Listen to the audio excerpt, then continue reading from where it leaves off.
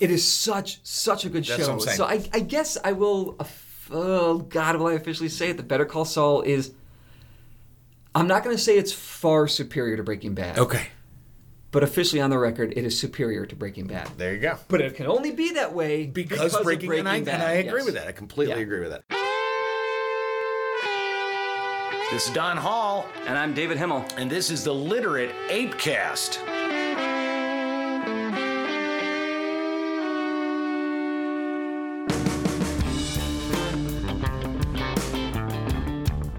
Don and David get a little saucy, so be forewarned, your sensitivity is not their problem. The Literate ApeCast is for people who can handle both their liquor and their gag reflex.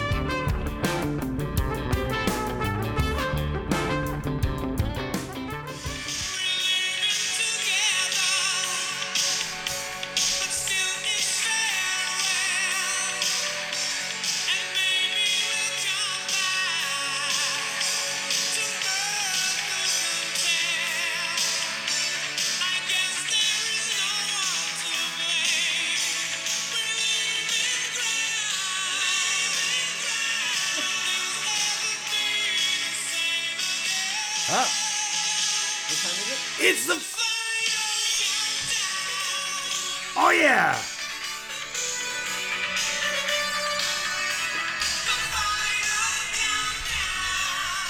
Why do we love that song so much? Because it's brilliant.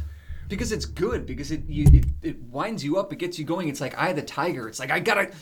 It's the morning. Like Eye of the Tiger. I need to go. Like, there's those songs that get you going. Eye of the Tiger is one of them. Final Countdown's the other. I mean, there are plenty of other ones, but these are the two. Yeah, it was just funny that this morning you were going back and forth, and I just made a joke, cue Final Countdown, and you were like, that fucking is one of my favorite songs, and then all day long, that's all I've been doing is ba-da-doo-da. What I said, my response was that song lives in constant cue in my head every day, and it does. It's always right there. just the chorus. And the damn keyboard. That's the question. My question is then, because I've been thinking about this, what is it about, like that song or Eye of the Tiger, which is actually great, or Chumbawamba, I Get Knocked Down. What about these songs? Man. I don't know if that's one of those. That's one of mine. That's one of mine. Okay. The Chumbawamba is just for some reason that one just.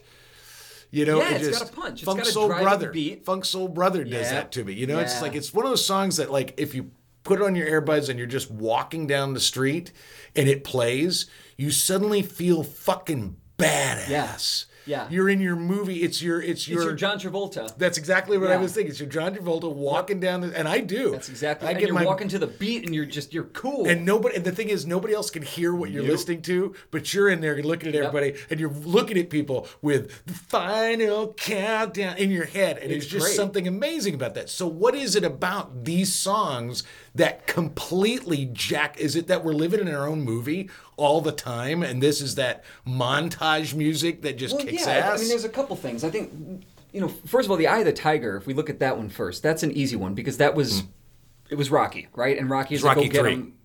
That wasn't in the first Rocky? No, that was Rocky 3. Don't fuck with me on Rocky. I'm not going to. Really? I know my right. Rocky 3. See, that's how the Rocky movies blend together. You got to remember, Rocky 3 was when he gets the shit kicked out of him by Clubber Lang. Right. Mickey dies. Yeah. And then Apollo comes in and says, Rock, you need that Eye of the Tiger, because he's lost his edge. Yeah. And so and that's where the term. But the tiger was his thing in the very beginning. No, it was not. He had the tiger on his robe and all that shit? No. Was that... Okay, all right. I'm not arguing with you here. Yeah, his robe was from a local business. He was the Italian stallion. He had no tiger. Eye of the Tiger was something that came up. Shit, it was Apollo Creed saying, "You've got to get that. You got to get that edge back. You got to get that Eye of the Tiger, Rock." But it's still that thing. Like, it's okay. Go get him, Rocky. Yeah, right? yeah. It's a montage. It's a montage song. It's the same reason that any great pop song exists, because it's got the formula's down. Yeah, but these are different than just pop songs. I mean, I don't feel the same way about... Going. There's a drive in them, and then they crescendo into this thing, and there's a really easy chorus that you can understand, and like, it's the final countdown, now's the time. It's super simple. It's like 5 chords, maybe 3. Yeah. You know, it's rock and roll. Yeah, because it's like... Jump, Van Halen. Okay, another keyboard synthesizer song. Jump is pretty good, but Hot for Teacher works better for me in terms of song, but my favorite one is Detroit Rock City. Yeah.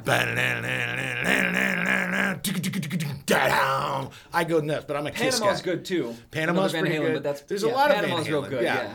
You know, because it's not like I can walk down. I can be walking down the street and all of a sudden ELO's Mr. Blue Skies will come on and I'll feel good. Yeah. Or I'm walking on Sunshine and I feel happy. Yeah. But this shit makes me feel. You want to go fuck shit up. Yeah. You want to make it fucking happen. watch me walk, motherfucker. Yeah. They're just perfect songs. It's just they follow the formula. And they crescendo in the right way. And they've got that driving beat to just get you going. And I'm telling you, the beginning of this thing, the final countdown is just, that's the stickiest part about it. Because I don't even know the words to the fucking thing. I've never known the words to the thing. All I know is ba-da-ba-da. Yeah. Ba-ba-da-ba-ba. And then it goes da ba-da-ba, ba-da-ba-da-ba-da. It's so amazing. They wrote, I can't remember the lead singer's name now. Tempest, Tempest, I think. Anyway, he wrote that riff years before they brought it out, and it just sat there until their third album. Oh. And he's like, synth music is kind of a thing now, and keyboards are a big thing. Let's go with this. 1986, I think it was recorded in 85. Something like that, yeah. And brought it out, and boom, there you go. It was like... It's just it was number one in like 7 or 10 countries or some shit. Like, it was huge. See, I think for every depressive, far-left... angry, traumatized person on Facebook, instead of a self-affirmation meme about loving yourself, just fucking listen to the final countdown and feel badass. Regulators is another one that gets me going. Okay. Yeah, that's a good one too. Yep. It's almost like power. Like remember when they used to come out with these CDs where it was like power music for workouts. Yeah. You know, and it's like it was all this kind of shit. Stadium Rock, Volume 2. Hair metal for your fucking libido, whatever it was. Yeah, you know, it's like, talk dirty to me. I want to go fuck something now. Yeah, okay. Yeah. The lyrics to Final Countdown are kind of silly. I don't even want to know them. Well, we have to talk about them because my God, all right. They're in the vein of Bowie's Space Odyssey. It's like you're leaving Earth. It's just Bowie's is more like introspective. Is it really about leaving Earth? Yeah. Oh, that's totally so they leave Earth because the first line is like we're leaving, but we're leaving together. So it's still a farewell, and it's like is the apocalypse coming? It's a final countdown for the end of the Earth. It's also the final countdown for the rocket ship to go. So this is like a perfect song for the Trump era. Yeah. Yeah, we are in the final countdown. They just said that we've got 30 years, and if we don't do something in 30 years, the environment is fucked for life. The final countdown would have been a good song for Trump to come out to after he won, instead of You Can't Always Get What You Want. Yeah. Which was just a weird choice. A really weird choice. Because it's probably the only one they could get, yeah. Well, they couldn't. Because that's right, because he got sued. No, that's right. That's Which so makes you think back to Reagan when he did Born in the USA. Yeah. But like this is why you have to listen to the lyrics, because "Born in the USA" is not a go-get America song. No, it's not. It's it's the almost boss. like a protest song. Yeah. It is a protest song. It's totally the boss. That's how he did things. I love that. Yeah, he talks about going to Venus, which at first you think, well, that's not going to work because the gravitational pull, it'll destroy the human body. Except that he says, but we're still standing because they've welcomed us. Yes. So it's a song about global universal community, solar system community, I guess. There you go. All right. I mean, it's such a good song.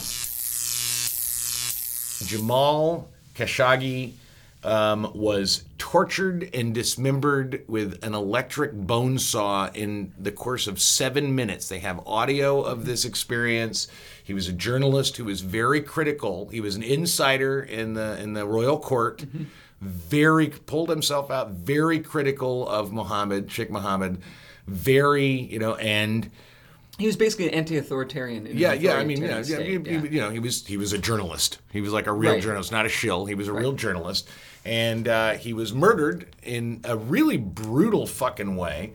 And we can listen to it. I haven't, and I don't want to. I haven't listened to it yet. For the same reason that I don't watch, here's shots of here's Van Dyke shooting Laquan McDonald. I don't. That a lot, yeah. The thing about it is, I like my hyper-violence to be fake. I want to watch Fast and Furious. I don't want to watch real people murdered. I'm just not, or listen to it. It's just not. I watched a lot of that. I'm not a snuffy kind of guy. That's not my thing. I watched a lot of the beheadings, like right after after 9/11. We I don't want to see those. I don't want to see that shit. Faces of Death. You never watched Faces of Death? Faces of Death is mostly fake. What? It's almost all fake. Come on, dude. It was in the 80s. Trust me, it's all fake. All right. All that Faces of Death shit, I will guarantee you almost all of it is completely fake. It was still fun. It's very fun. Isn't that horrible? But it's fake. I used to sit when I was You thought it was real and that's why it was fun for you. There's something wrong. Do you know how close we are to the Running Man? Do you know how close we are to just watching us fucking do gladiator wars and and if you go back into the history of the Roman Empire, here's the thing. Most people, because the way they did it was they would have these these public executions of Christians, really, but in like the lunchtime, I heard this on a podcast. I was like, oh my god, I dug deep. In the lunchtime, there was less audience because everybody was leaving, but they wanted to keep people engaged and entertained because ultimately it was just like Wrigley Field as you bought food. Yeah. Right? So they wanted to keep people there. So they would let the audience vote how somebody was going to die. Jesus. And the single most used was animals. They loved seeing like a lion fucking just pounce and maul somebody. That was like that was their favorite thing. That was the most asked for in a poll. Do you know how close as a society we are to that? And understanding that the closer we get to that edge, the closer to the fall of Western civilization we are. Yeah, is it the fall of Western civilization? Because it worked for the Romans. No, because the Roman Empire fell. Yeah, but it wasn't like they started mauling their contestants with lions and then they fell. It was...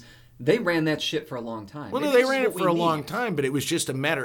Again, I think I said this on our. Every empire crumbles. It's Barzoon. But it's like it's Barzoon. Barzoon's huge tome called "From Dawn to Decadence," and it is basically a breakdown of how civilizations fall and how they start and when and it's that decadent phase, and usually it takes 500 years roughly for that decadent phase to kick in. But once it kicks in, it's just a matter of fucking time before you just kind of die out.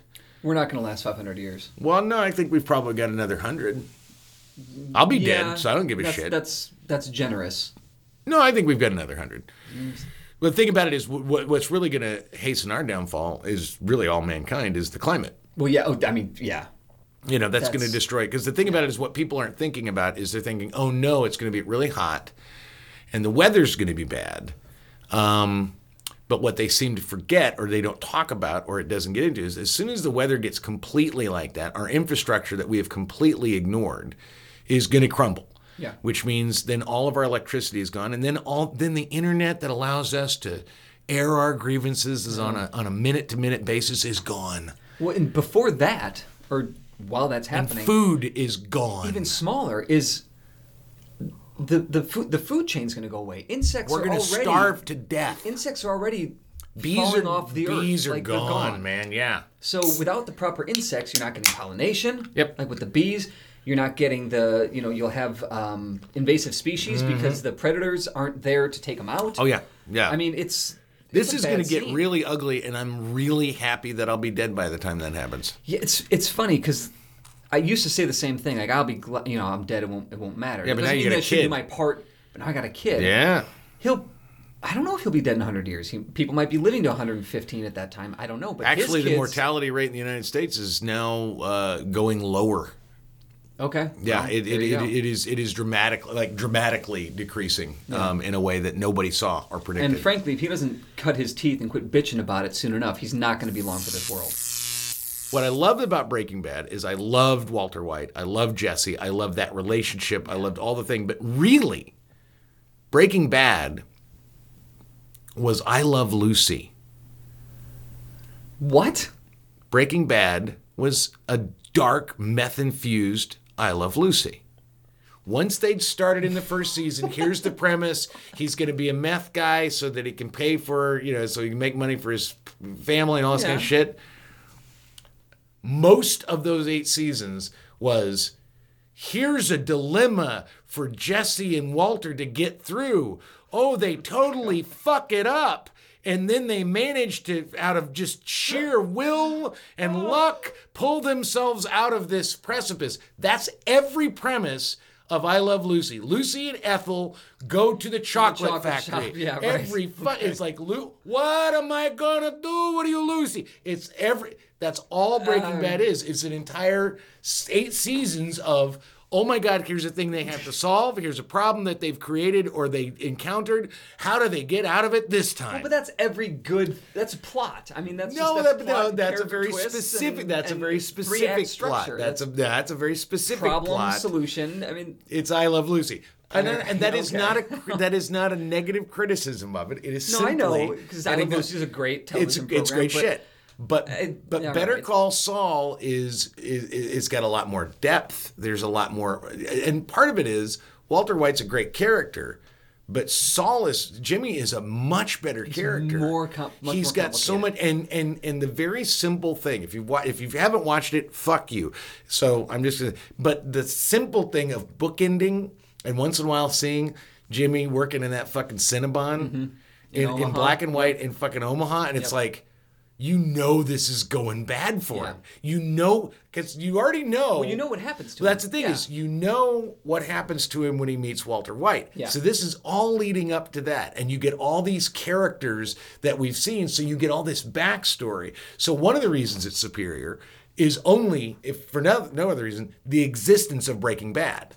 Right. That we already kind of see, that we already know the direction it's going in. And so this is really just us finding out how they got there. So I don't disagree that Better Call Saul is better than Breaking Bad. I don't know if I agree with it. Like, I'm kind of agnostic to it. Okay. Because I watch them differently. So, like, when I watch Breaking Bad, I watched the first 6 seasons, whatever it was, until they broke up that 7th and 8th season, or Yeah. So I watched them all like within like a 2-month period. Yeah, I did the same thing with Breaking Bad. And then I waited for it to come out, and then I finished it up. So I was able to just drink all of it all at once. And when you watch, especially when you binge anything, it's always better. You can watch a terribly shitty show, and it's better when you can watch it all at once, because you're like, all right, well, let's see what happens next. If you have to wait a week, I'm going to question that, because honestly, if I had to binge Lost, I would have lost interest in Lost, like not even into the 2nd season. Okay, see, because I had to watch it once a week. Yeah. Same thing. I'll be honest with you. Same thing with the original Twin Peaks. Yeah. Okay. The original Twin Peaks. If I'd binged that, I would have just said fuck all this. Probably 5 episodes in, but because I had to wait a week and go, what the fuck was he? Yeah.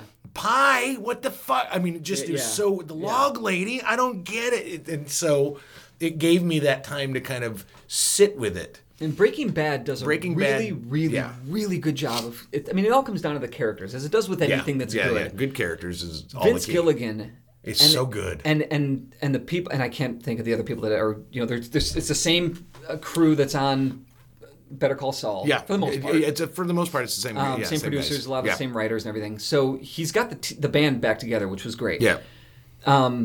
Breaking Bad does such a good job of character development, and it all happens in such a short period of time. Yeah. I had to look it up. Like, when does Breaking Bad? It takes place in like 2 years. Yeah. Because the first episode he's turning 50. Yep. And the last episode it's his 52nd birthday. Exactly. Yeah. So a lot of shit goes down really quickly, and a lot changes in those 2 years. And all the characters. I mean, Marie and Hank. Every character is Skylar. Awesome. My God, Skylar. Like. Skylar's change is amazing. The thing I think is so funny about Skylar is people. Her arc is incredible. The fucking weirdo trolls hate her guts. Oh, she's amazing. She was one. First of all, the acting. She was so good. Yeah, Anna Gunn she was is so amazing. fucking good. Yeah. And the character was absolutely essential. Mm-hmm. Essential, because she was the reason he went into it. She became his sort of ally in it. And then his enemy. I mean, it's his ally. Yeah, it's so well done. I think she was an extraordinary character and well done. And the thing with Better Call Saul that I think may tip me over to why it's better is, and maybe the reason that I haven't just gone, yeah, you're right, 100%, is because I have such a loyalty. Place yeah, in my there's heart a for loyalty. Breaking Bad. And Better Call Saul could not exist in its form now without Breaking Bad. The thing that's so interesting about Better Call Saul is that you know how it all ends. Yeah. But how does he get there? How does Jimmy McGill become Saul Goodman. And what is that and watching him, I'm telling you, there's so many conflicts and there's so many interesting choices. The character of Chuck is one of the best characters. God, yeah. You know, his whole fictionalized, the electromagnetic cancer, whatever he's got. Fucking fascinating. And then you get to dig into how his relationship failed because of this. Right. And there's just everything fails because of that. All these characters are. That's the thing. I loved Breaking Bad, but Breaking Bad was pretty black and white. It was pretty straightforward, yeah. Pretty black and white. And Better Call Saul is... And I was thinking about this the other night. It's almost fucking Shakespearean in how conflicted everybody is. Yeah. And that makes it really fascinating to watch because you don't know what choices they're going to make. It was a couple, but they have to make them to get you to... Exactly. Jimmy you know working that whatever Saul fucking in weird... Omaha. Yeah, weird fucking goddamn serpentine line. Yeah. They're getting there. And I love it. It was a couple episodes ago, so it was a couple weeks ago now, that I was watching and I'm thinking, this show, the character work is so, not drawn out in a bad way, but it's really, it's just spun so fantastically. Like genius. It's almost like real time on how their internal struggles are working through the shit, and it's just so incredible. The acting, the writing, everything. But what's really cool about it is that you get to see, like you said, you get to see the old characters from Breaking Bad that you know. Yes. Like you get to see Hector Salamanca. Oh.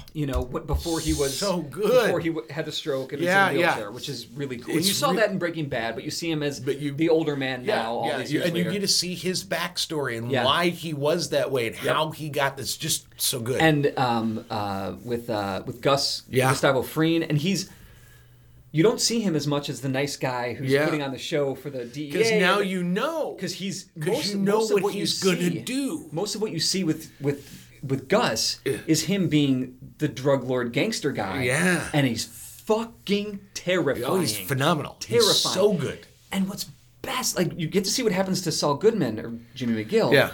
But what happens to Mike Ehrmantraut? Like, is just like, because he was just this ancillary character. But he was he was Katie's favorite character. Yeah, he was a great character in Breaking Bad, but he was an ancillary character. Yeah. And now you get this.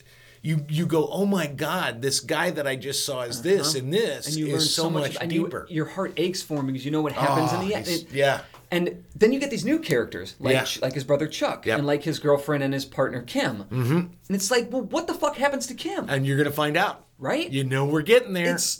It is such a good show. That's what I'm saying. So I guess I will.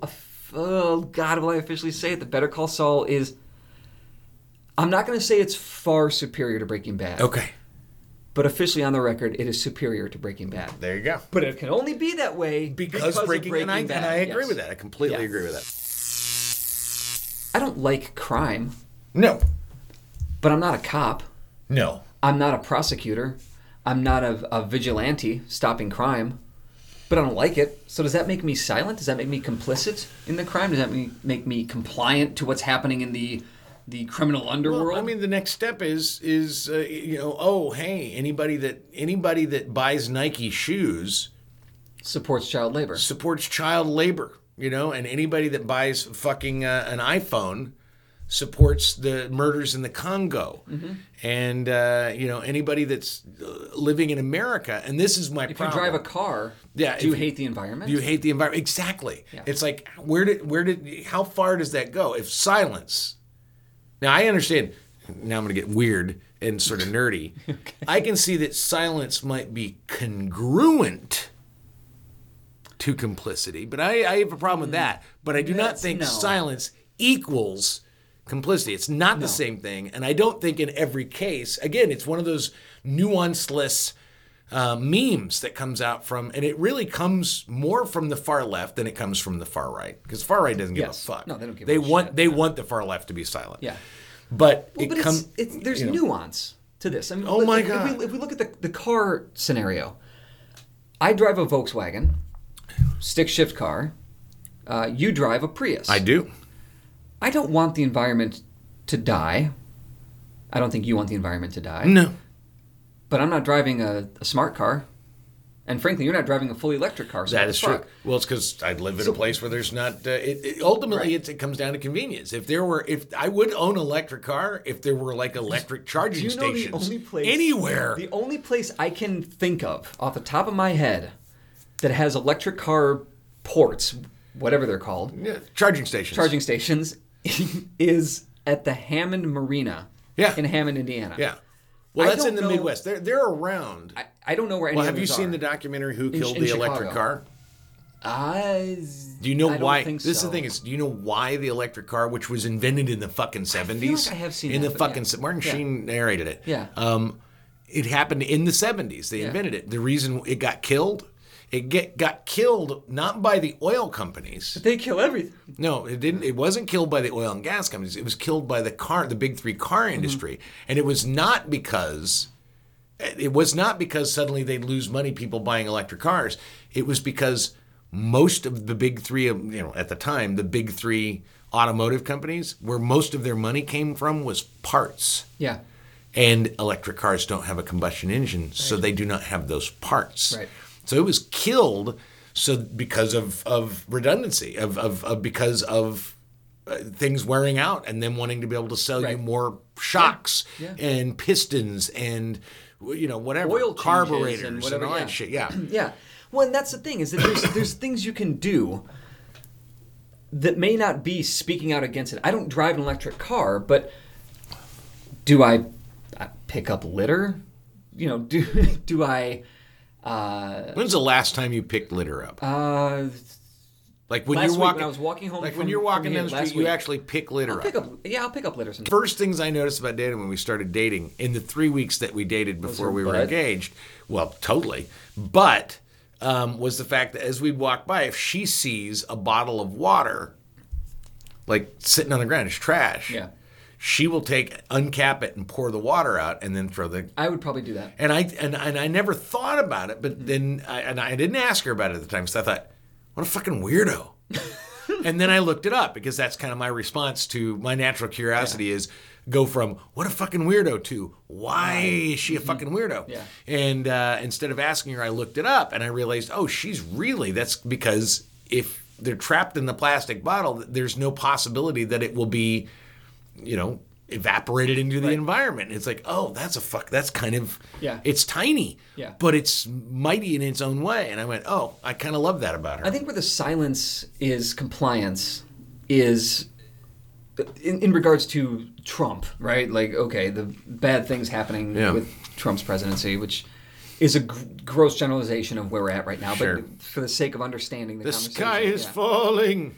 Is if you don't vote, or if you vote for Ted Cruz or vote for the people that are actively doing bad things that are going to hurt us by rolling back environmental regulations and banking regulations, et cetera, et cetera. Well, I mean, that's then you're not speaking out against it, but you're taking action for it. Or if you're just not voting, then that I don't know if that's compliant. But it's like this is the thing. This is an easy if the thing best to do. you have, you don't have to get out there and scream and march every day. Well, you shouldn't get out and scream and march every day because it is pointless. It's a fucking pointless exercise and this is one of the things my issue. But that's what they're talking about. But this is my issue. That's the other side of silence. Silence is better than screaming bullshit. If you want people, because this is the thing, you just said, they're doing bad things for the country, like curtailing regulation and bank regulation. There are arguments. There are actual arguments. I don't agree with them, but there are actual arguments that say that these things are actually good for the country. And our job is not to say, fuck you, you bad asshole. You don't like bank regulation. Look how bad you are. Is if you're smart, instead of screaming your bullshit, learn why bank regulation is a good thing. and why it actually does. It's one of the best things I've ever heard from Arnold Schwarzenegger, and I'm loving him more and more. And here's one of the things I don't think you know, but I love this, because one of my issues, I'm glad there's a Me Too. I'm glad there's a Black Lives Matter. You know what really is going to change things in this country? Getting rid of gerrymandering. Well, yeah. But everybody goes, oh yeah, but nobody's fucking doing anything about it. So it's like the Electoral College. Oh well, it's too big to do anything. Oh, I guess we can't do anything about that, so we'll just live with it. Fuck you. That's more important than all the shit you're getting a goddamn sign and protesting about. Yeah. It's the most important issue is gerrymandering and voter suppression, which we can get into later, but we're not. So what are you doing to curtail gerrymandering? Well, this is the thing, is because I spend more than I do a lot of research. First of all, that is my first thing I look for a candidate. If I'm looking for a candidate that I'm going to donate any time or money to, gerrymandering, like rolling back gerrymandering, has to be on that list. Yeah. That's my if I have a single issue voter kind of mode, it's gerrymandering. So then you won't give money or vote for any standing Democrats in Illinois right now. I will. Well, no, I will. Because they're all culpable. But I'm looking at the gerrymandering. That's a big issue for me. Yeah. I really think it's important. I really think it's like the most important. Other than the Electoral College being rolled back, I think it's maybe the most important thing we can deal with right now. Yeah. And Arnold Schwarzenegger, you know what he's doing now? He is going state to state, town to town, raising money and trying to change the gerrymandering in every state of the country. Wow. I fucking love that shit. He's the best Republican we may have ever had. Lincoln, Schwarzenegger. I think the thing about it is you can make fun of Arnold all you want, and he wasn't. Why? How? And he wasn't a great governor. Let's be honest. No. He was not a great governor, but the fucking guy gets it. Well, like I said, one of the best things, and he gets how to do this. And I don't know how the fuck he knows this, but I heard him, and he was like, and this was an interview, and he's like, we rail against oil and the big oil and the big oil companies, how they're destroying the planet. He said, if you want to convince the big oil companies to not destroy the planet, don't tell them how horrible it is. Convince them that there's more money to be had in green energy. And then he lined it out how investment in green energy, non-fossil fuel energy, is more profitable than oil. And that's a brilliant counter. And that's what we're missing, the whole silence equal. That thing, maybe silence does equal complicity, but the wrong message is worse than your silence. The wrong message is what undid Hillary Clinton. That's exactly right. So fucking be logical, be rational, and understand that most of the right are not Nazis, they're not KKK, they're not, most of them. Most of them are fiscal conservatives, uncomfortable with identity politics, uncomfortable with our immigration, basically our lack of enforcement of the existing immigration laws. They're uncomfortable with this stuff, so they're going to vote the other way. Yeah. All you really have to do is demonstrate in a logical, fact-based, and narrative, like use a story, and explain to them this is how you're better off if you do this. Because guess what?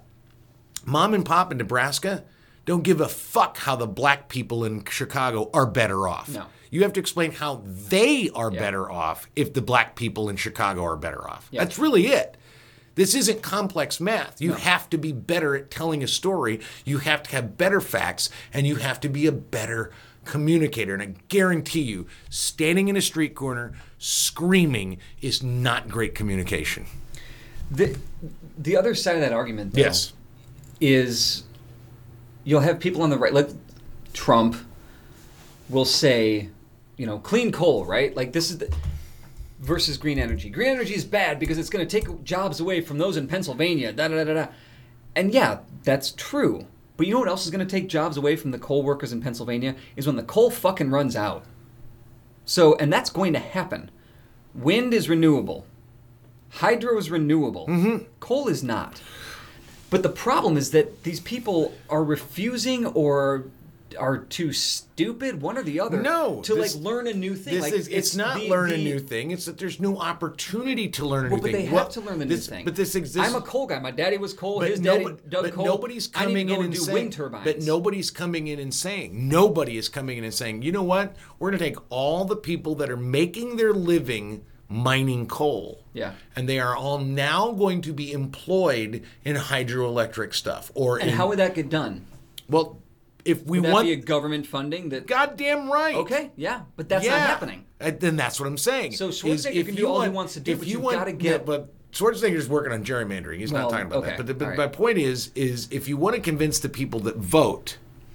The first thing you have to do is you have to get to the local politicians and convince them that it is in their best interest.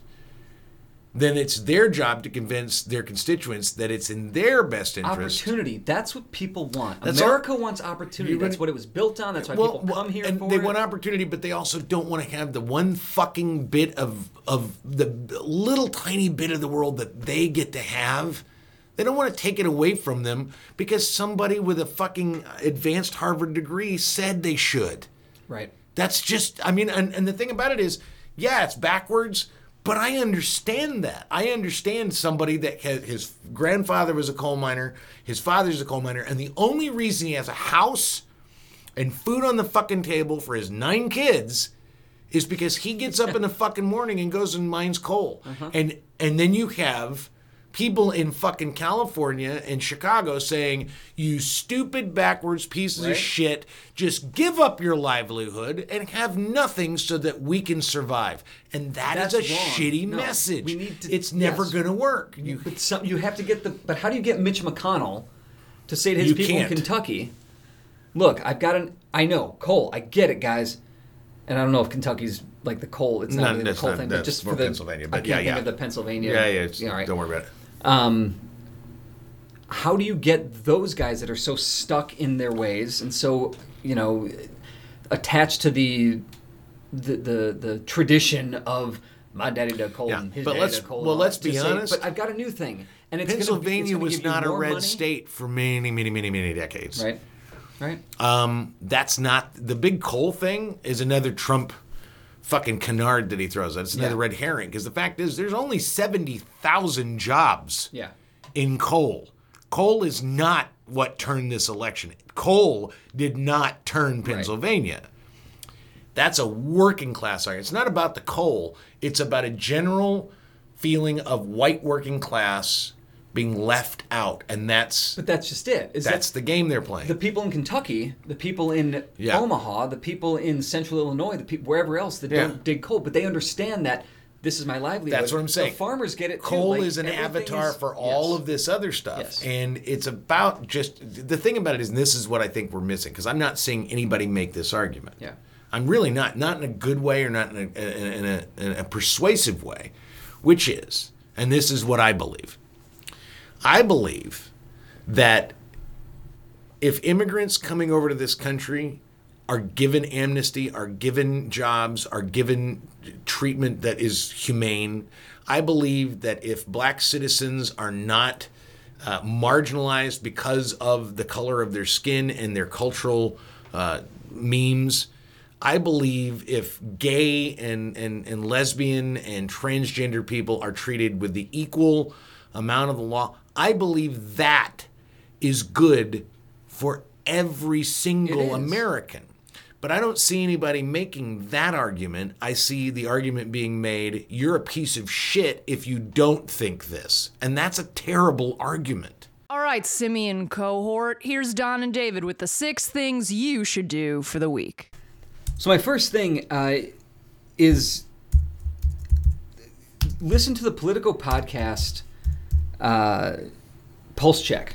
It's about healthcare, and I worked on a project for Politico about Medicaid. It's sponsored content, so you can't just go to Politico and find it. It's hidden in however the client bought it. Which is the most brilliant way to promote anything is to hide it from people. It's not. That's genius. It's not like a top story. Okay, got it. Yeah. But the easiest way to find it is just go to my website. Go to davidhimmel.com. Go to the AV. Is it davidhimmel.com? davidhimmel.com. Okay, not Himmel.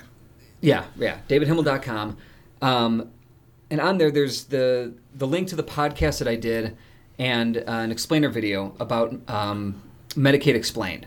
And it talks about how if Medicaid is available for everyone, how it makes everything better for everyone, even the people that don't need it. Exactly. Because it shortens... And that's the story that needs to be told. This is simple stuff. All right, that's excellent. I do want to listen to that. All right, I'm going to do a listen. My first one's a listen. I had a conversation. I was on the set of... that's the thing is when I'm doing my freelance thing, sometimes I do the extra work, which is kind of fun. It pays... It pays decent. They feed you a couple of times. Yeah. It's not hard work. They hire your car for your car is like my kit. car. I get I get like $40 every time I bring my car, and they park it somewhere, which is grand. I've got a friend she's a PA, and she's on Facebook. And the day that you were on, I think Chicago Fire or something. Okay, yeah. She had posted something, and I tried to find it. I was going to screenshot it and send it to you. She said something like, "Look, extras, dial it back. You haven't made it, so take your attitude somewhere else." Basically, because I have that. Well, that's the thing is it's like. Well, I've worked with Johnny Depp. Yeah, my perspective. I am a chair with eyeballs and the ability to move when I'm told to. Yeah. And so it's important. It's an important chair with eyeballs. No, it's an important chair with eyeballs. But you're not Meryl Streep. I never try to assume that I'm acting. In fact, we did a Molly's bar scene for Chicago Fire, and I'm sitting next to the guy, and he was like, "So we're going to pantomime?" And I went, "No." He said, "Why not?" I said, "Well, if I'm sitting at a bar, I'm at the bar. I'm not at a table with friends. I'm at the bar, and I have a beer." You're drinking your beer. I'm drinking my beer and staring at the wall or looking at my phone. They don't let us look at the phone. There's nothing more annoying than the people talking in the background. Conversation. I don't want to have fake conversation because I hate that with all, unless I am told specifically by a PA, fake conversation. I'm just not into that shit. Right. I don't need to take this. Anyway, I was having a conversation with a woman on the sets of Suits spinoff in Chicago, and somehow we got. She was asking my age. We're talking about the age, and she posited that it was Pink Floyd's "The Wall" that killed disco. That, from her recollection, that she was way into disco, and then Pink Floyd's "The Wall" came out, and all of a sudden, disco wasn't a thing anymore. And I don't know about that specific argument, but I did. I want to look into I went back. I don't know about that. I'm going to ask Jim DeRogatis and those guys, but I don't know about it. But I did. I went back and I listened to the entire Pink Floyd "The Wall" album, and she might be right. It's a great fucking album. And what year did that album come out? I don't even remember. Okay. I mean, I can look it up. It's not hard to look up "The Wall." Hold on, because I won't just edit That's an interesting point. I thought it was fascinating. Because you could make the argument that Steve Dahl killed disco. Well, no, 79. Okay, so it's right, 1979. Disco hung on for like another 2-3 years before Donna Summer stopped making hits. Her perspective was it killed disco. I don't know if it killed disco, but I did listen to the entire album, and I hadn't listened to it in a long time. Yeah. I highly recommend you listen to the entire, like start to finish. The entire album, because it's pretty fucking amazing. Should you watch The Wizard of Oz? No, don't do that bullshit. That's bullshit, right? I've never done that. No, I have done it, and it does line up, and it's really fast. It's fucking fascinating. So if you want to do it like as a parlor trick, it's worth doing it once. But the thing about it is, The Wall is its own thing. Yeah. Okay. Wizard of Oz is its own thing. But that's my first thing: is listen to the entire Pink Floyd "The Wall." Okay. My next thing is also a listen. Listen to as much synth pop rock as you can this week. Start with Europe and then go. So today we talked about it, and I went back and I listened to, because I pulled it up, and then I went to one of my another standby that I have, another synth pop song that I have on standby, the Jets' "Crush on You." Yes. I mean, that totally different. Totally different vibe, of yes, music, totally but they both came out in 1986. Yep. But like, it's just the synth keyboard. Listen to some like, ABC. ABC. You don't remember ABC? Another Bad Creation? No, the band ABC. Yeah, Another Bad Creation. Is that what it stands for? Well, How to Be a Millionaire? No, Another Bad Creation was Michael Bivins' band. They were part of the East Coast Family. Okay, all right. No. I don't know ABC. I'm kind of embarrassed. Oh, my God. ABC. Let me see if I can find it. Oh, my God. ABC. Hold on. No. How? There it is. Oh, fuck. No, I don't want to go unlimited. Fuck off. I just want the song.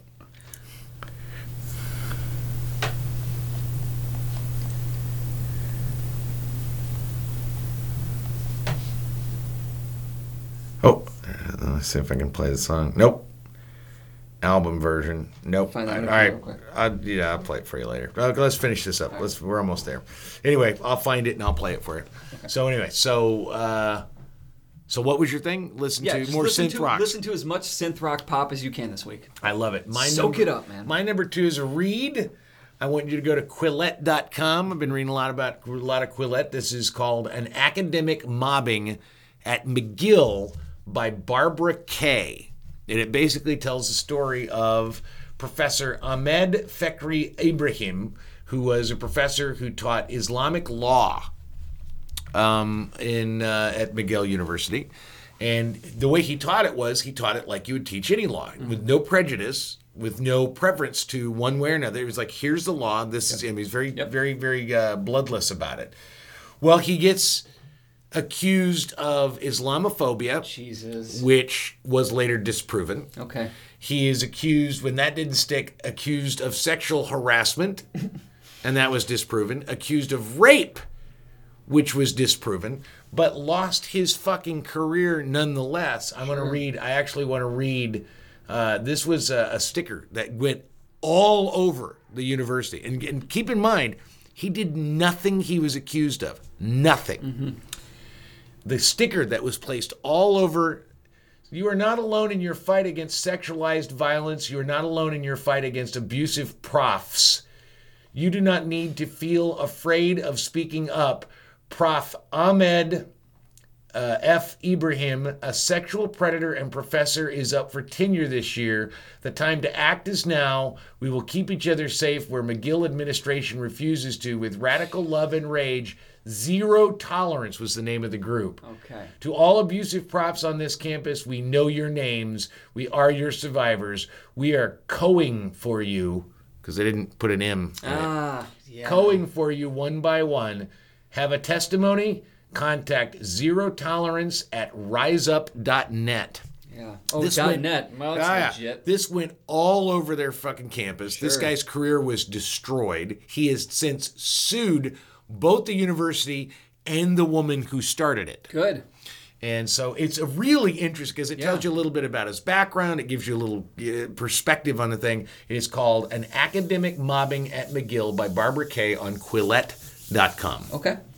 And my last thing to do this week is go to King Spa. Get a vagina steam. I can't. I don't have a vagina. You can't, I have a butthole steam. Those of you with vaginas. That's such a great... Just King Spa's... I haven't been yet. I've never been to King Spa. All right, well then we're fucking going. Well, Katie and I are going to go tomorrow. We're gonna you're going tomorrow. We're going on Friday. We're recording this on Thursday. We're going on Friday. Yeah. We'll talk more about that. Oh, yeah. So much fun. So just do that. And then the vagina steam thing we can talk about later. But yeah.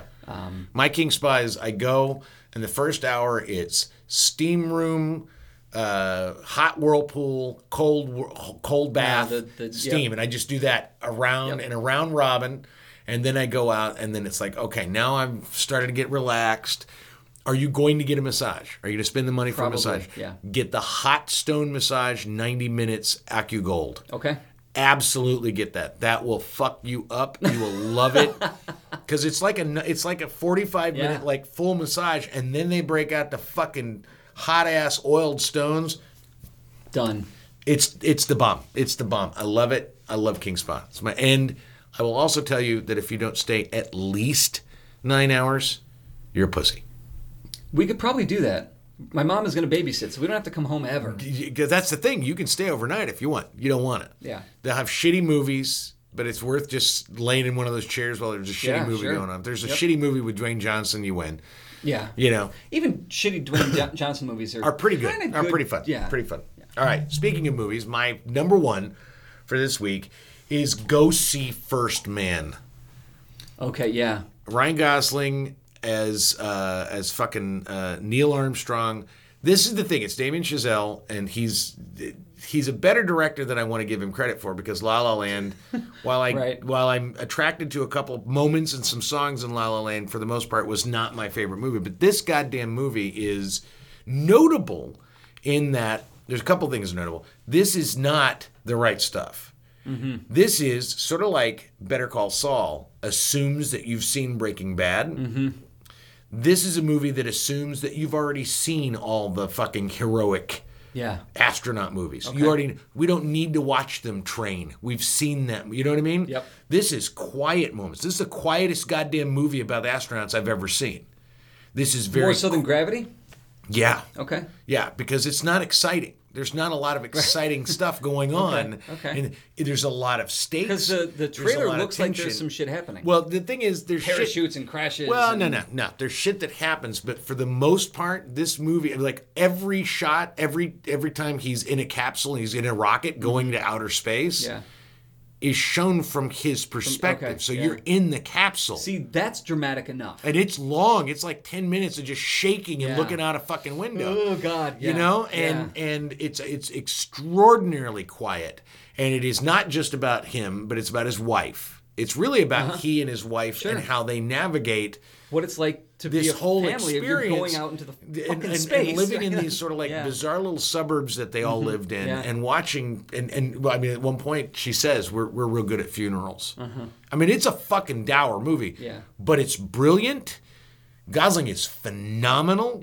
Claire Foy is fucking phenomenal. It is a really superior film. And I was reading, I understand that they shot it in New Mexico, which is the same exact place where they actually did fake the moon landing. Oh, yeah. So that's kind of cool. Fair enough. Okay, and then... and on that note... The Earth is flat. And on that note... Ted Cruz's dad killed Kennedy. Do us a favor. We have a new Literate Ape Patreon page. It is at www.patreon.com/literateape. If you enjoy the ApeCast, if you enjoy reading literateape.com, and you want to throw us $1 a month, we would love for you to do that. We'll love you even more if it's a couple bucks a month. It helps pay our writers, and it all goes to our writers. That's one of the things. It's not like David and I are buying beer with it. No. This pays our writers. So if you enjoy our writers, then this is a good way to say thank you. That's it. Thanks for listening. This has been the Literate ApeCast. You can find us on iTunes, SoundCloud, Stitcher, and on literateape.com/podcasts. For more information about Literate Ape, go to literateape.com and check out the rest of our podcasts, all of our writing, and our events. Music on the ApeCast is courtesy of Mike Vinopal and Locomotive. You can catch them all over Chicago and online at locomotiveband.com.